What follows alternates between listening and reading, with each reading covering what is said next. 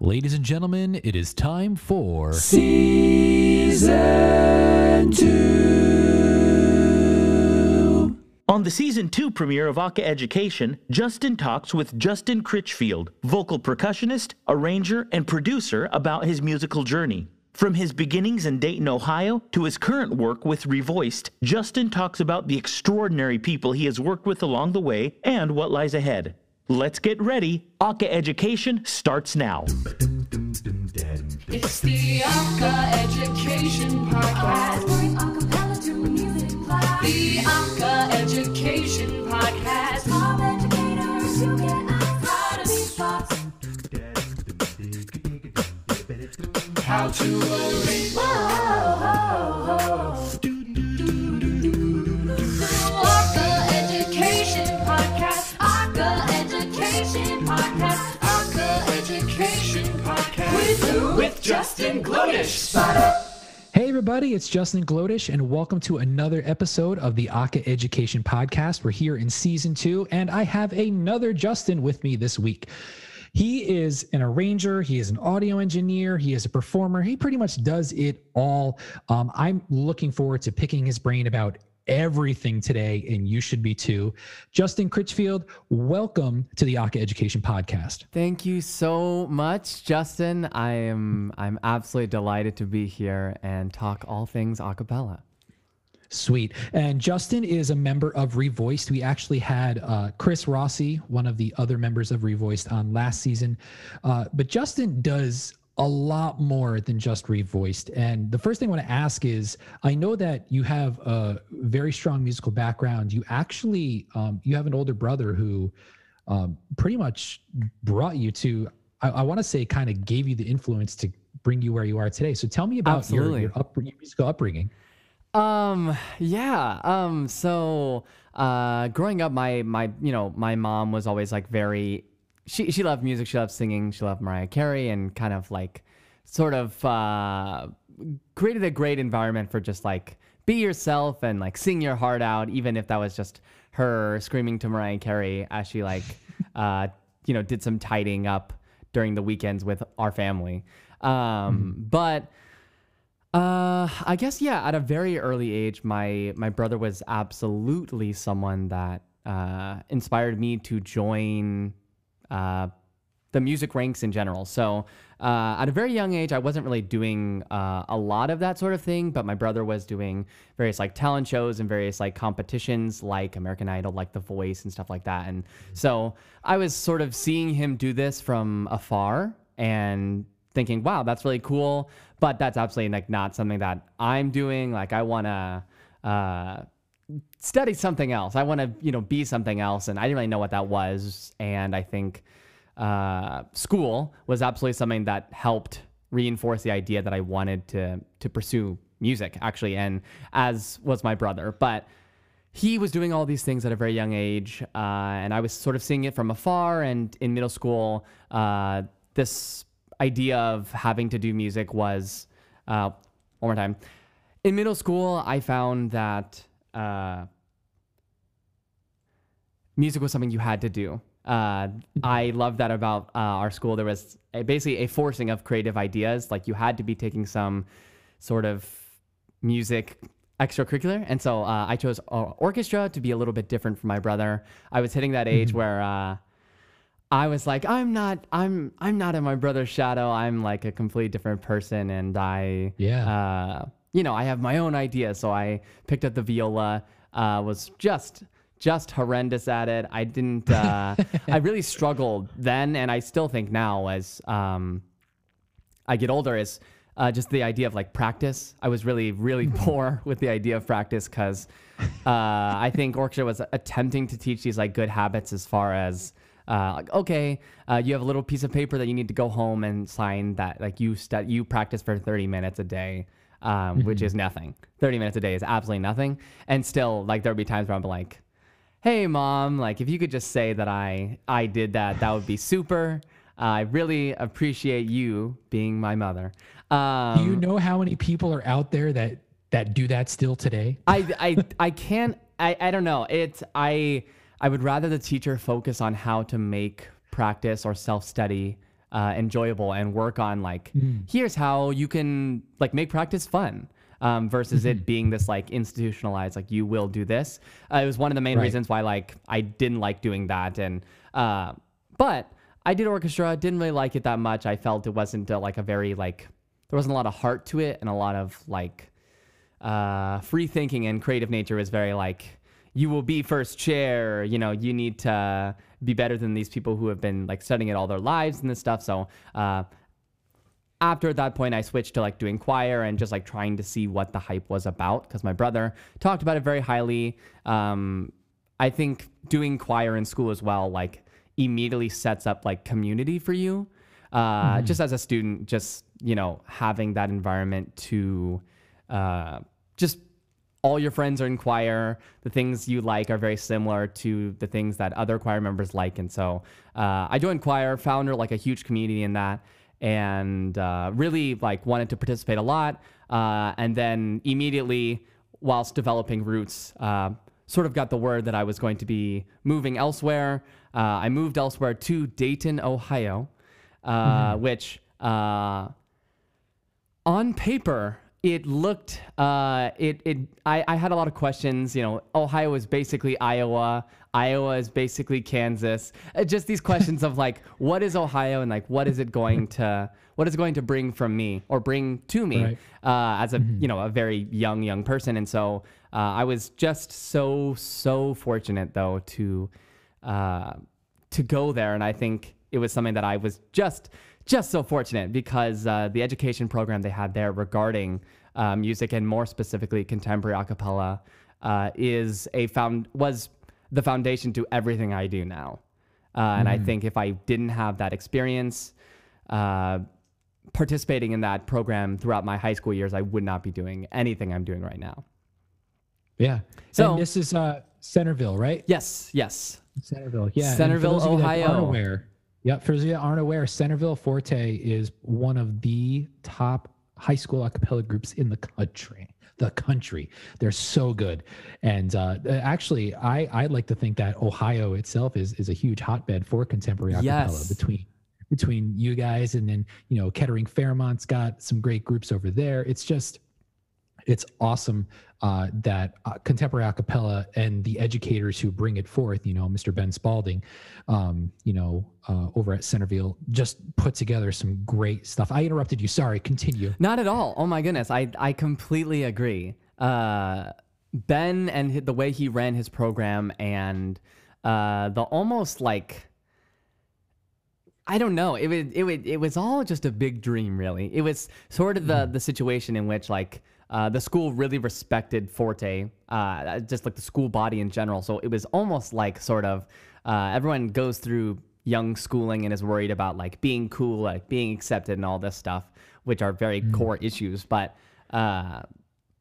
being a part of that like a cappella system, there was like almost like sort of like an exemption card as far as like, all the sports kids are the cool kids, and, you know, it was totally not that way. And I think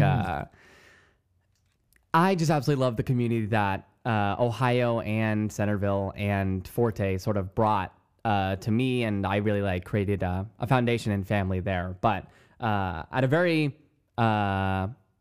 moved there as a freshman, and my brother joined the group as a junior because he is 2 years older than me, and it's always been this sort of shining light to me. So he joined it, and I was like, yes, I love singing, I love choir, and stuff, so I absolutely want to do the same thing. He immediately joined because he has just a wonderful voice, and it took a little bit of time for me to get there as well, but that was also when I was dabbling with the idea of vocal percussion in general. Up until this point, I had absolutely heard nothing of what vocal percussion was. I had watched the Sing Off a bunch, but I guess I didn't really have too many questions as to how I was hearing percussion.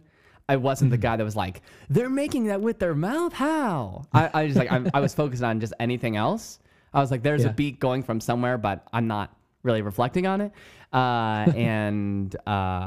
Just a lot of upperclassmen to me were doing a lot of really cool stuff with vocal percussion. A good friend of mine, Charlie Arthur, was sort of my VP predecessor, who now does work for Peter Hollins.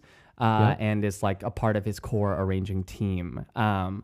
But seeing Charlie do what he does, I was really, really inspired, and I sort of took my own time to just really hunker down and learn, like, how do I do VP? And it was the one thing that I found that when I like wanted to practice or tinker around with it, it didn't feel like practice. And that was like a very like eye-opening thing for me. Because I did not like practice and I kind of hate practice. And so I like sort of compartmentalizing it differently in my mind as to what this sort of practice was. I began to love vocal percussion. I just basically tried to do it whenever I could. And so my sophomore year of school, I was just a singer in Forte, and my junior year, it was when this Charlie guy was leaving. I was like a big sort of baton pass a big baton pass. And there was a lot of pressure there because I totally agree. Like Forte is one of like the top schools, or just one of the top scholastic a cappella groups out there, and they do a lot of things, and there's a lot of pressure on like competition since they participate in the ICHSAs, the International Championship of High School a cappella, and have had a history of going to their finals many times. There's just a lot of pressure there, and going into that year, at the end of my sophomore year, I had heard of this new summer camp that was coming about. I'd been to ones previously like Camp Acapella or Acapella University, but this one was called the Acapella Academy, centered in Los Angeles, and I was hearing more about this via Twitter and various social media places that like, this is the acapella camp that Pentatonics will teach you how to be acapella, how do acapella, we shall teach. And so at that time, I was obviously a very, very large fan of them and had a lot of respect for those basically pioneering the industry and like making contemporary acapella mainstream. So I absolutely auditioned, and as did my brother, as did Charlie, this sort of person who I've been looking up to. And so we all got in. We all like had the pleasure of like going out there and like studying that stuff, and that developed even more of like a close-knit like family and community for me, and are people that I still do work with to this day. Whether that be like actually paid work or whether that just be like various like collabs. But that again was another like really strong foundational building thing. So after this summer camp, I sort of came into my junior year as this very fired up individual. And I was like, yes, all things acapella. Acapella Academy is one of those camps that like at the end you always like, you get the light switch situation that's like, I want to do music as a career. And I don't know if I was someone who felt that, but I was just really fired up. I was like, this is awesome. I get to be the vocal percussionist now of this group and, you know, lead it to great heights. And I think we did. And I was really, really like happy to be a part of the group that when Forte went to finals, we were like the first time we were ever able to like take first place at the finals level. And that was like another big sort of foundational building thing. And it was one of those situations I was like, this is really wonderful. I'm really like, it's just like a series of like really, really positive experiences, and ones that I would not have had if I weren't in Dayton, Ohio, of all places. I know, right? Yeah, it's you know, there is a lot that you just went through, and it makes me realize how old I am. Oh, no, it's so funny because everything that you say is so refreshing to hear, you know, because there was no acapella academy when I was in high school. You know, there was, I mean, and I was watching Where in the World is Carmen Sandiego for my acapella, absolutely, acapella, you know, and it's so funny that hearing you talk about Charlie, because we interviewed Charlie last season as well, and you know, he's such a great mind, and so it's really a small world. The people that you have mentioned who, you know, they're part of this tight knit community that help you really grow. And, if it was, like you said, if it wasn't for this, serendipitous moment of you moving to, you said, oh, great, Ohio, cool. But, right smack dab into Dayton, being a part of Forte and doing amazing things. So one of the things that I really love that you said, and I think it's important for, the listeners, whether they're educators or students or not, is that you came to a point with your vocal percussion where, I'm paraphrasing here, but the practice, it didn't feel like work. It didn't feel like it wasn't forced upon you. You did it because you enjoyed it, and you continue doing it because it was fun. So can you just maybe talk a little bit about how, what that feeling is like when you do something and it's work, but it's not work? Does that make sense? Yeah, completely. Yeah, I don't know. It was, it was something that was like so new to me. And I think especially, I found that I really I wanted to have my own individual, like unique experiences. And often, when I was doing something, like when I was trying orchestra, when I was trying choir, this was all like, it doesn't feel like an original idea. It feels like something that, someone else did, and I'm just sort of like piggybacking. But sort of VP was like the first thing that I was like, oh, I really like doing this. I feel, it feels really natural, and I don't feel sort of like insecure about it. And it was just something that felt really natural, and also is something that I could do at all times.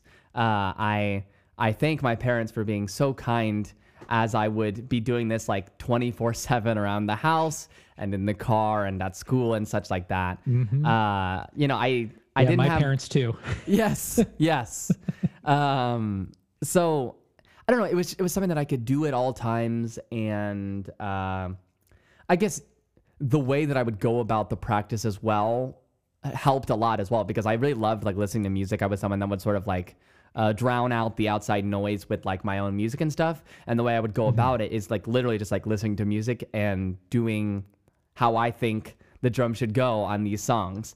And some of that is like really easy when you have stuff like Pentatonix's music that actually has vocal percussion in it. And, you're just basically doing what this amazing person did before, or you're doing whatever. So I found that because it was something that I could do all the time, and also the way I would go about it is just really natural and doesn't feel like, okay, I'm starting the clock for 30 minutes.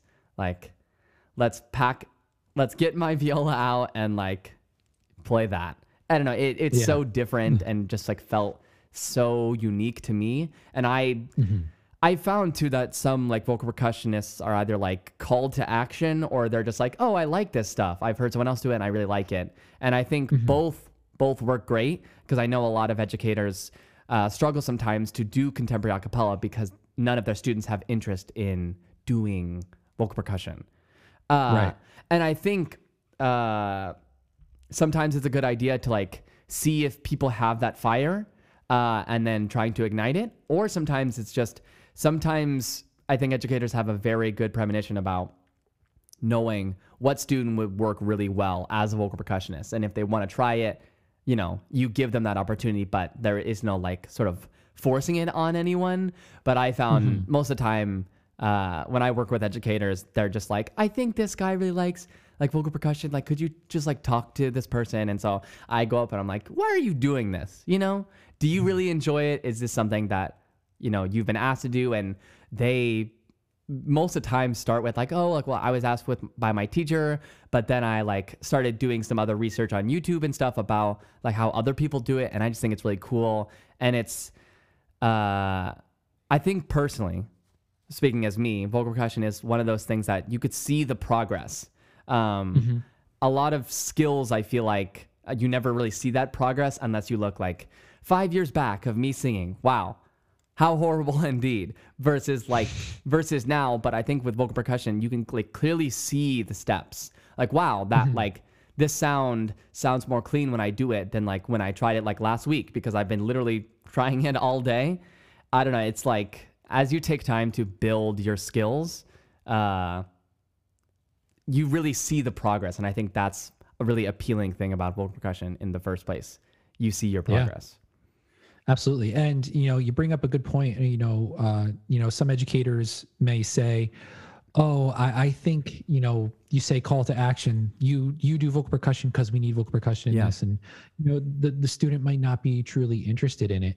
But, there are some of those fringe students, especially, at the middle school level, there's some fringe students who, might not be the strongest singers, but they have a great sense of rhythm. And, this is something for them to latch onto and kind of build upon.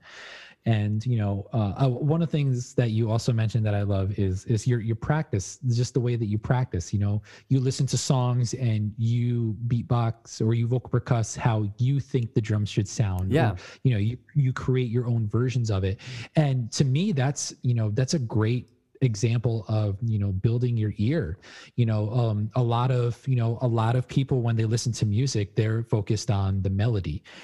As you grow more inclined and more in tune to music, you start singing the harmonies when you're listening to songs on the radio, or maybe you start God, being an acapella nerd, I'm trying to figure out how many parts I can arrange when I'm listening to a song, and the vocal percussion part is an important aspect of that too. So the development of the ear training and just kind of developing that rhythm and really latching onto music is a great way to practice vocal percussion. Now, one of the things that you do outside of vocal percussion is you do a lot of audio production. Mm-hmm. And for those of you that are on, Instagram and mostly TikTok, there's a great group out there of amazing voices who I believe met through TikTok, called Ear Candy. Yeah. Now, Ear Candy has some phenomenal singers. Actually, one of the singers in the group is also a member of Citizen Queen, which is a phenomenal female a cappella group. So you do a lot of the audio production for Ear Candy. And how did that come about for you? So, it's so random. So it actually, it all sort of started because while I was out on a gig for Revoiced, we were working with some high schools and some middle schools, and all the students were like, "Hey, do you guys have a TikTok?" And all of our members who are a little bit older than me were like, "No, I don't even know what that is. Like, what's this TikTok you speak of?" But I had heard about it, and I was the vibe that I'd gotten from this app, from Musical.ly to TikTok, was this sort of like different thing than what I would be able to contribute to. And so I sort of I decided, like, why not? Like, literally, what is the worst thing that could happen? Because this was like right at the start of last year. And like just when the spring was hitting, and like things were definitely changing as far as dynamic and how life is. So I took the time to basically get a TikTok for myself and just try some things out. I had a lot of different interests, and I had found that my specific interest was like singing Korean pop music or K-pop music, and just my family is Korean, and while I was trying to like learn the Korean language, like primarily last year with all of my focus, but I'd been learning it for a while. I was like singing Korean music, then also like working on my pronunciation and all this stuff. And so I basically built a habit out of singing these songs. And so I was doing that a lot. I did like 105 days straight of like these like mini covers, like 30 to 40 seconds. And it built a really good habit. And this is also what got me in contact with the Ear Candy people. And so I had seen these people interact with a different group called The Harmony House, which was basically just a collection of singers that like they sort of compiled and asked to be a part of this sort of establishment that, we want 5 people to sing this song and, sing whatever song was trending at the moment. And I had basically been on Instagram that day and had seen my good friend, Anthony Gargiula, who I met at the Acapella Academy, and have really become just great friends with now, post their like basically sort of split from that group and the creation of this new entity called Ear Candy. And so they posted on Instagram, and this account had no following yet and was a very, very small thing. But I knew two of the people that were literally in the project, which was Naomi Turner and Anthony Gargiula, both having met them at the Acapella Academy. And so I DM'd the group's page, this Ear Candy page, and was like, hi, I don't know if you guys know me at all. Hopefully Anthony does. And if not, like, disregard the message. But I'm someone who does a lot with audio production, and I was wondering if you guys needed any help with that. I would love to do work for you guys, even if it's free. I'm totally interested. And so that was a very nerve-wracking thing, because I don't know, I think rejection is scary, and I was just like, what is the worst that could happen? Literally. Like them saying no. Okay, sure. Like, no one's nasty like that in the acapella community to be like, no, and also I don't like you, and all of these things. But so I waited for a response and got a response from Anthony. He was like, oh my gosh, hi Justin, it's been a while, but I hope you're doing well. Yeah, we're actually super looking for that sort of thing, because mostly the members were doing it themselves. And I don't think anyone in that group has like a strong basis in production. Is mostly like they mostly were just trying to get the job done. Right. And so they, did a lot of different tactics to like, make it sound presentable. But I don't know if anyone had the tools as far as like anyone doing all of the classic like acapella production standards that exist now. Right. So they reached out. They're like, yes, we're super interested. We want to, we're not sure the work you do. We've heard some of your stuff, but we'd like to hear how you would work on our stuff. So we'll give you like a trial mix, which was basically just like a very short cut of put your records on, which I was like, yes, I'm super excited. And so I like took a bunch of time and like really put my all into just making this thing like sound awesome. And so these are also with like a lot of creators that I really respected on TikTok. People like Taylor Edlin, people like Sri Ramesh, these like very big accounts then, but even bigger accounts now. Right. And so I was like, I got this, I can do this. And so, did that first mix, and they really liked it. And yeah, it's ever since then we've been, I think them and I work on usually like 3 to 5 projects a week of like various things, of their various arrangers coming to me via text and are like, hey, are you, free right now to like work on a mix of this? This is a trending song right now on TikTok, and we want to like take advantage of that. So yeah, right. I've been working with them since basically March of 2020 or so, and it has been a delight. Yeah, nice. And that same thing actually has kind of carried over into Revoiced, because one of the things that Chris and I had talked about on my episode with him was creating these videos where the 5 of you, which interestingly enough, like you had just gotten Connor into the group, Connor Smith, and you guys hadn't physically met him yet, and there was that transition into getting a new member during the pandemic, and all you were able to do were create these videos. And so the process pretty much the same in terms of doing the audio mixes there, or is it mostly you, or is there a split with the other guys as well? No, I would say with Ear Candy things, I feel like it is often me, but for Revoice stuff, I like Chris had a huge interest in the mixing field. It was it was something he really wanted to like get his teeth into, and so he had a lot of drive with that. So originally when we started, he was I think we had taken like once the pandemic first started, we had taken a lot of time to just be beside ourselves and like just be sort of like in our own zone, and there wasn't a lot of communication going on with our group, just because like we were seeing gigs fall left and right. And so we took that time, that like few months, and especially with this new guy joining and this new guy having a lot of inspiration to do TikTok, something that I had asked for before. I was like, oh, I think this would be great. Like I have a lot of these ideas, and I think people just weren't were not interested at that time. But the pandemic really opened up this idea that, oh, maybe we can do it. And I think Chris took the opportunity to like really encourage, well, I guess encourage is a better word, to encourage all of our other members who weren't really as savvy with recording equipment and stuff like that to get started. It was very much something that he was like, look, I'm not asking people to record like full songs. All I want is like these like 30-second snippets.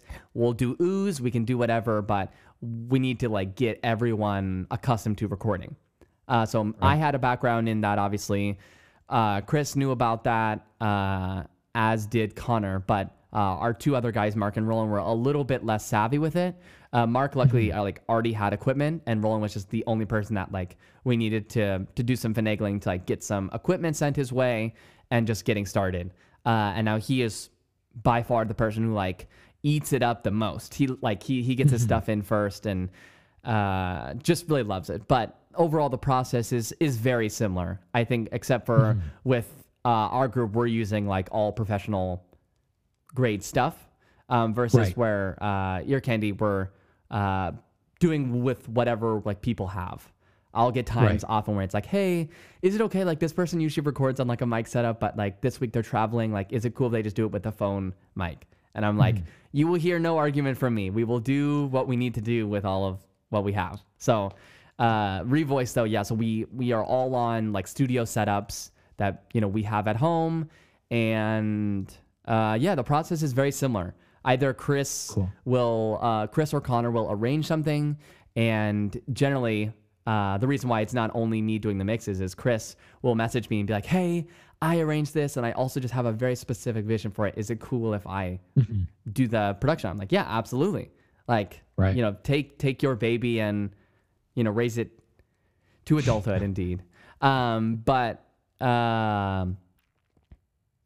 Overall, I think Connor had a similar idea. He's like, I have a very specific vision for this. And then so I mostly got the mixes that I guess people didn't really have as much of a vision for, or were mostly just like, okay, like I'm focusing on the ones that I like and Connor's focusing on what he likes. Justin, like you take the rest. And like, that's fine with me.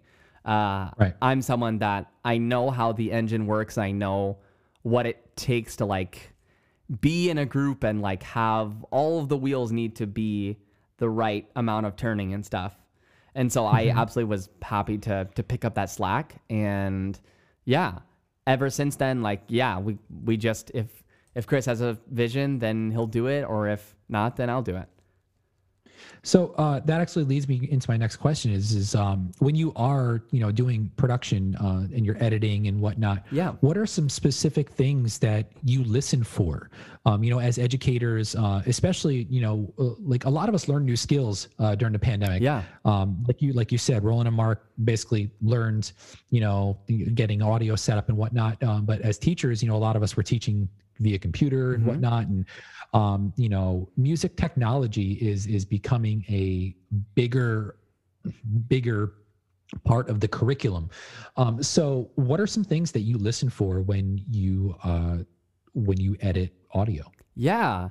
I would say number one above all else has to just be energy.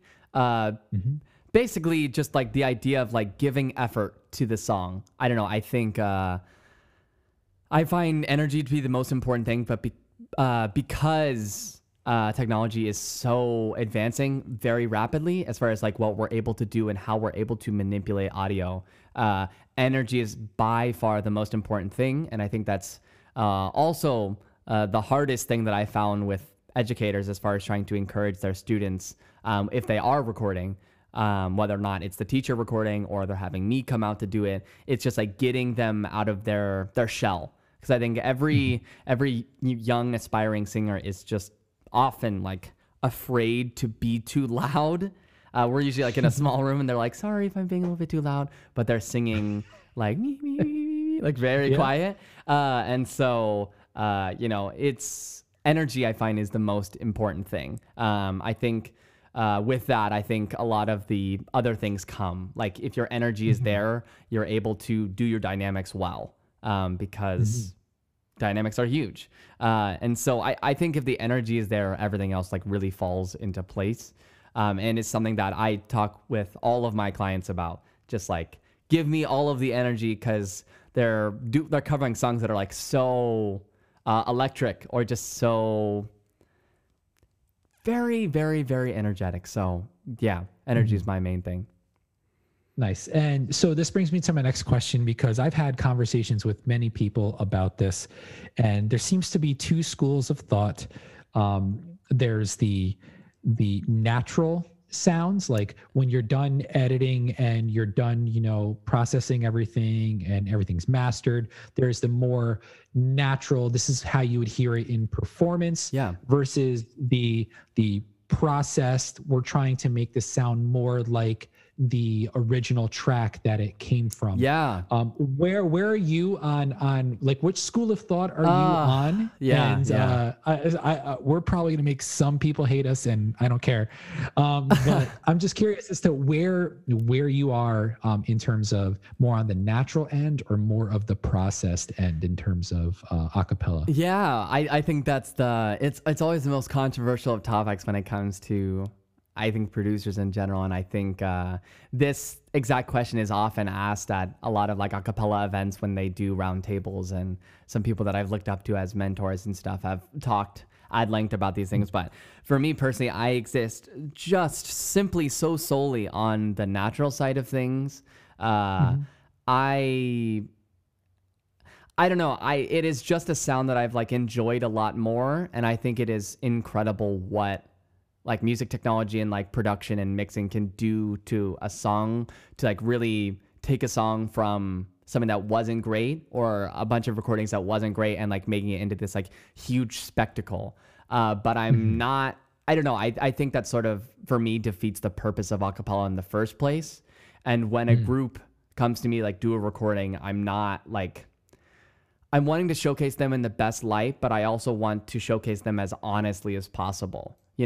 I think the groups come to respect it a little bit more as well. As a vocal percussionist as well, like drum production in acapella is like one of the most controversial parts of all of this. Like you can have the group sound super like right in your ears and everything sounds super natural. There's not a lot of effects going on and like not a lot of like, crazy ear catching, eye catching like things going on. But the drum production is like, you're at like a rave or something, and like, or just like something very like I find when people are looking for someone to do work for them or like, mix an album or edit an album, they're basically, the way they're going about it, if they have any choice of like producer they want or any budget, they're just looking for like, how does this person produce drums? And I've really, really, really like, I don't know, I have a lot of like back and forth conversation with either the drummer of that group or just whoever's in charge, if it's an educator. And they're like, yeah, like we don't want it like all like crazy. And for me, when I hear that, it's vague, but at the same time, I know exactly what they're talking about. And many people I find have come to me and before have like worked with a different producer, and they're like, we really like the way that like this sounds like, our young Tyler, who is just loving VP and is like giving it a whirl, versus like in prior albums we felt like we're not even hearing them do the thing. It's all just like a collection of sounds and stuff like that. And I don't know, I like the creativity that comes with it being a little more natural or a lot more natural, but just being like, I feel like I could close my eyes and look on stage and see this group performing it versus like something like, I don't know, what I hope for my studio stuff is for it to be just as believable in a live sense. That way it's not like you hit the studio and you're like, wow, this is awesome. Then you go see the show and you're like, wow, this is not great. This is super different than like what I wanted it to be. Right. And yeah, I don't know. I saw a discussion recently on Acapella Now, or as Casa was this page now, Acapella Now, that just talked about like, as an editor and as a mixing engineer, like where do you feel as far as this idea of like being natural or being more like produced and like heavily produced and stuff like that? And something that very much grabbed hold on to was just the idea that like editing should be about like polishing what's there, not making it happen in the first place. Like you're like, as an editor, as a mixing engineer, you shouldn't be like, I don't personally think you should be like creating the product itself. You should just be like polishing the creation that has already occurred. And I think there's a lot of stuff that you can really like beef up just because it's like necessary. Like, you know, it does need to like, the drums needs to kick, like, and really like, you know, shake your car as you're driving and like kind of like be that that boomy sound, but that doesn't mean like it should be this whole different thing. Right. Yeah, and you know, it's I'm not gonna lie, I thought you were gonna go the other way, but no, I Oh, like, really? I agree. I know. I just I feel like there could be a happy medium. Yeah, completely. You bring up drum production, and you know, and you make the comment where, you know, there could be so much oversampling of drum sounds that it doesn't sound like the person anymore. In fact, it might not even be the person anymore. It could be like pre-existing drum sounds. Like there could be one person that has done drum sounds for every collegiate album in the past, 10 years for all we know. You say because could, a lot of it starts. I say absolutely does. Yes, absolutely that is the case. And it's just, it's interesting to me that, to have a more natural sound. There's a band out of Buffalo. Well, they're in the city now, but they're called The Reign of Kindo. And they have a great song called I Hate Music. And they're kind of like a jazz, kind of like fusion, like they're freaking good. Yeah. I'm just going to put it out there. But in this song, I Hate Music, the whole lyrical content is literally them saying, some like who passes this stuff that we listen to today as music, like this is garbage on the radios. And it's like, and one of the parts in the core or the bridge of the song is, there was a time when you couldn't fake your game.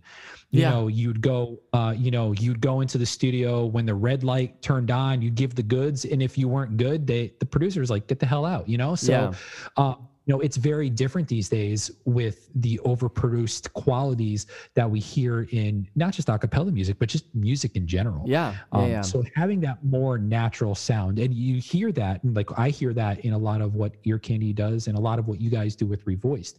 So, and you being the vocal percussionist, when you do your own stuff, do you kind of create like a small part that you just kind of sample over and over again, or is it just you just do one full out, continuous thing, and then that's what goes into the track? I mean, I think the discussion of sampling is always, a controversial one, but I think, the idea is how I've built a lot of my like samples and stuff, like when I do my own work, like it's me going underneath, but the idea is that the only reason sampling occurs is so that the producer can like focus on individual sounds, versus if you're just doing like one recording of the drummer, if you try to like really beef up those kicks and like via EQ or like via just like pushing frequencies up that like would make it like really boo boo boo, you're affecting the other sounds as well. And so the idea of sampling is just like to have control.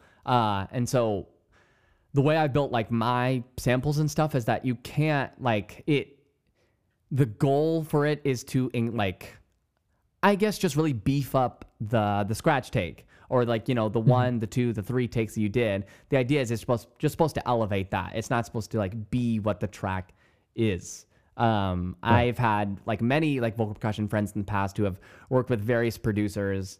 And like one specific comes to mind where this person like did a bunch of passes in the studio. And then when like he heard the edit or the mix, like some of the patterns he was doing are like even now like drastically different. And he was like, I feel just a little like, I guess, slighted, as like, it's like, I wonder like, it's a very jarring thing to like hear that. And like, you didn't know was going to happen. And especially like you get in like really excited to like, here's all the hard work you guys have put in. And then it's completely different than what you did. And like, I don't think there's a problem with like changing things around and like stuff like that, but I don't think it should happen after the recording process. I think you as the engineer should be in the room and be like, hey, I know you're doing the pattern right now like this, but have you ever thought of like existing or a thought of doing it like this here? And they're like, maybe I haven't. And like you get that, you allow them to think and like do that creative thinking and that growing versus being like, okay, just do whatever. And then I'm just going to change it later. Because like we don't have time. Smart. Like it's like you go. Like I don't think VP should be the quickest like recording. If anything, it should be one of the most involved because you really like want to get this person not to just do something mindless, but just do something like, what do you really like, you know, use your brain. Don't be on autopilot as you're doing this like 3-minute song. Right. I'm a natural guy though, for sure. I Nice. love that sound. So this is going to lead me to a question. I reading through your bio on the Revoiced website, musicrevoiced.com. Yeah. I'm just going to read one sentence here. His musical preferences gravitated to the earworms of Maroon 5, Pentatonix, and the catchy and danceable hits of the K-pop sensation BTS. Now I have to ask you about Maroon 5. Sure. Because there are two different trains of thought Yes. with Maroon 5. Yes. There's Songs About Jane, Maroon 5, and then there's what I like to think of as the Adam Levine solo show of what we hear Maroon 5 now. Yeah. So I guess that's part of my question. You know, you're looking at the natural versus processed sound for a band who's been around for, gosh, what, almost 20 years, you know, in the limelight, and they've had to evolve. So I guess my question to you is, which end of that spectrum do you prefer? The old school Maroon 5 where you actually heard instrumentalists playing instruments, or a lot of what you hear today? I guess so. Personally, I very, very do much like prefer Songs About Jane. If I Never See Your Face Again, like their like first and second albums, I like were the reason I like kind of came to like them. I definitely don't enjoy as much the stuff that's coming out, just because it seems a little less sincere and it seems a little bit like less true. And I'm doing a little bit of that like Maroon 5 purist thing where I'm like, they're different than like when they came to be. But I personally don't like, as someone, not as like a fan or a listener, as just like someone who like observes them. I personally think like them choosing to adapt is not a bad thing in any way. And I think like it's the same with like a Taylor Swift idea. Like I think music was different then, and you know, whether or not we want to concede it, like there's a lot of pressure coming from you know, their management team and their like the people who like, you know, procure these things and like, you know, where the money is, like, you know, all these labels, one is like, you know, we need to make money on the album. And so I think it is sort of sad to see, or it, you know, it brings a little bit of sadness to me when I see an artist release a song that clearly is only about just like trying to pander a little bit like to the times and like be just like so drastically different. Which I think like Taylor Swift fans can obviously talk about how different she is now, and Maroon 5 fans can do the exact same thing. But I don't know. I think my negative feelings of them changing is not really towards them. It's just sort of like a shame that whatever people above feel the need that they need to change in order to better be successful, versus like if they continue releasing their stuff as it was in Songs About Jane and stuff like that, like I would continue to like really, really love it. But there are parts of me that I've like really enjoyed some of the new stuff. So that was definitely not an acapella question. I was just curious. Yeah. I always make the joke with my students as like, I like Maroon 5, 15 years ago as opposed to Maroon 5 now. Yes. And stuff like that. So the last thing I want to talk to you about is, is live performing, which Revoiced has just started doing again. So my questions is like, how was it? One, and how is it different now compared to pre-pandemic? Yeah. What are some things that you've noticed in your few performances that you've had that have been drastically different compared to before COVID? Yeah. I think for us specifically, like pre-pandemic especially like in 2019, we did upwards of like 25 to like 28 weeks of cruising and like doing shows on cruise ships. And so that definitely was something where we were a little bit tired of just like all of the stuff we had to do. Just like a lot of performing for like a lot of different people, and that it was like a little exhausting to be doing so much. But I think I look back on all that time just so fondly. And especially now performing, I guess not necessarily post-pandemic, but just, now. There's definitely a new sense of like energy and like excitement that comes to stuff. And especially since we've had especially last year to like sort of like reform a new set slightly and like do like a little bit like new material. There's like a little bit of anxiety that's like, will this set work as well as like our old, like very polished, very practiced set? But I don't know. I just think there's a huge amount of energy that people are just excited. I think people in the audience are a little more forgiving on things than they may have been in the past just because they're happy to be there. And I think we as performers are also just like, just excited. Yeah. I feel myself, especially like at the top of shows and stuff, just like really amped up. And, there's a lot of energy there that wasn't there before. Nice. I think one of the things that's very impressive too is that all 5 of you are in 5 different locations. Yes. And you, like, you're in Boston, Chris is on Long Island, I believe Roland's in Florida. I forget where Mark is, but Connor's all the way out in like Los Angeles. Yes. So to be able to make it work, and I think, having the social media aspect and having the TikTok and Instagram has really helped your group grow. Yeah. This iteration of group is phenomenal. You guys are fantastic. And, I'm glad you're a part of it, so. Well, thank you. Absolutely. Justin Critchfield, it has been an honor to talk to you this week. And, I've learned a lot, and,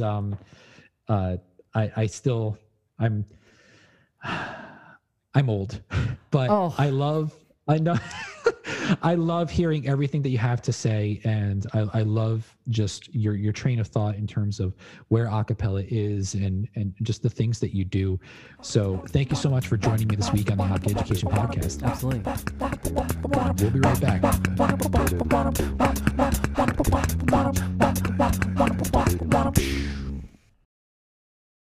Hey everyone, this is Justin from the Aka Education Podcast here to tell you about Anchor. Anchor is what I use to create these podcasts, and let me tell you, it's free. There's creation tools that allow you to record and edit your podcast right from your phone or computer, and the beauty of it is it will distribute the podcast for you. So I can record on Anchor, and it's going to send it to Spotify, Apple Podcasts, all these other places as well. And I love that I can make money from this podcast with no minimum listenership. It's everything you need to make a podcast in one place. So be sure to download the free Anchor app or go to anchor.fm to get started. It's so nice to be back. Thank you so much to Justin Critchfield for joining me this week on the Aka Education Podcast. To all the students and educators out there, have a great new school year. Be sure to check out the links in the episode description for resources from this week's episode.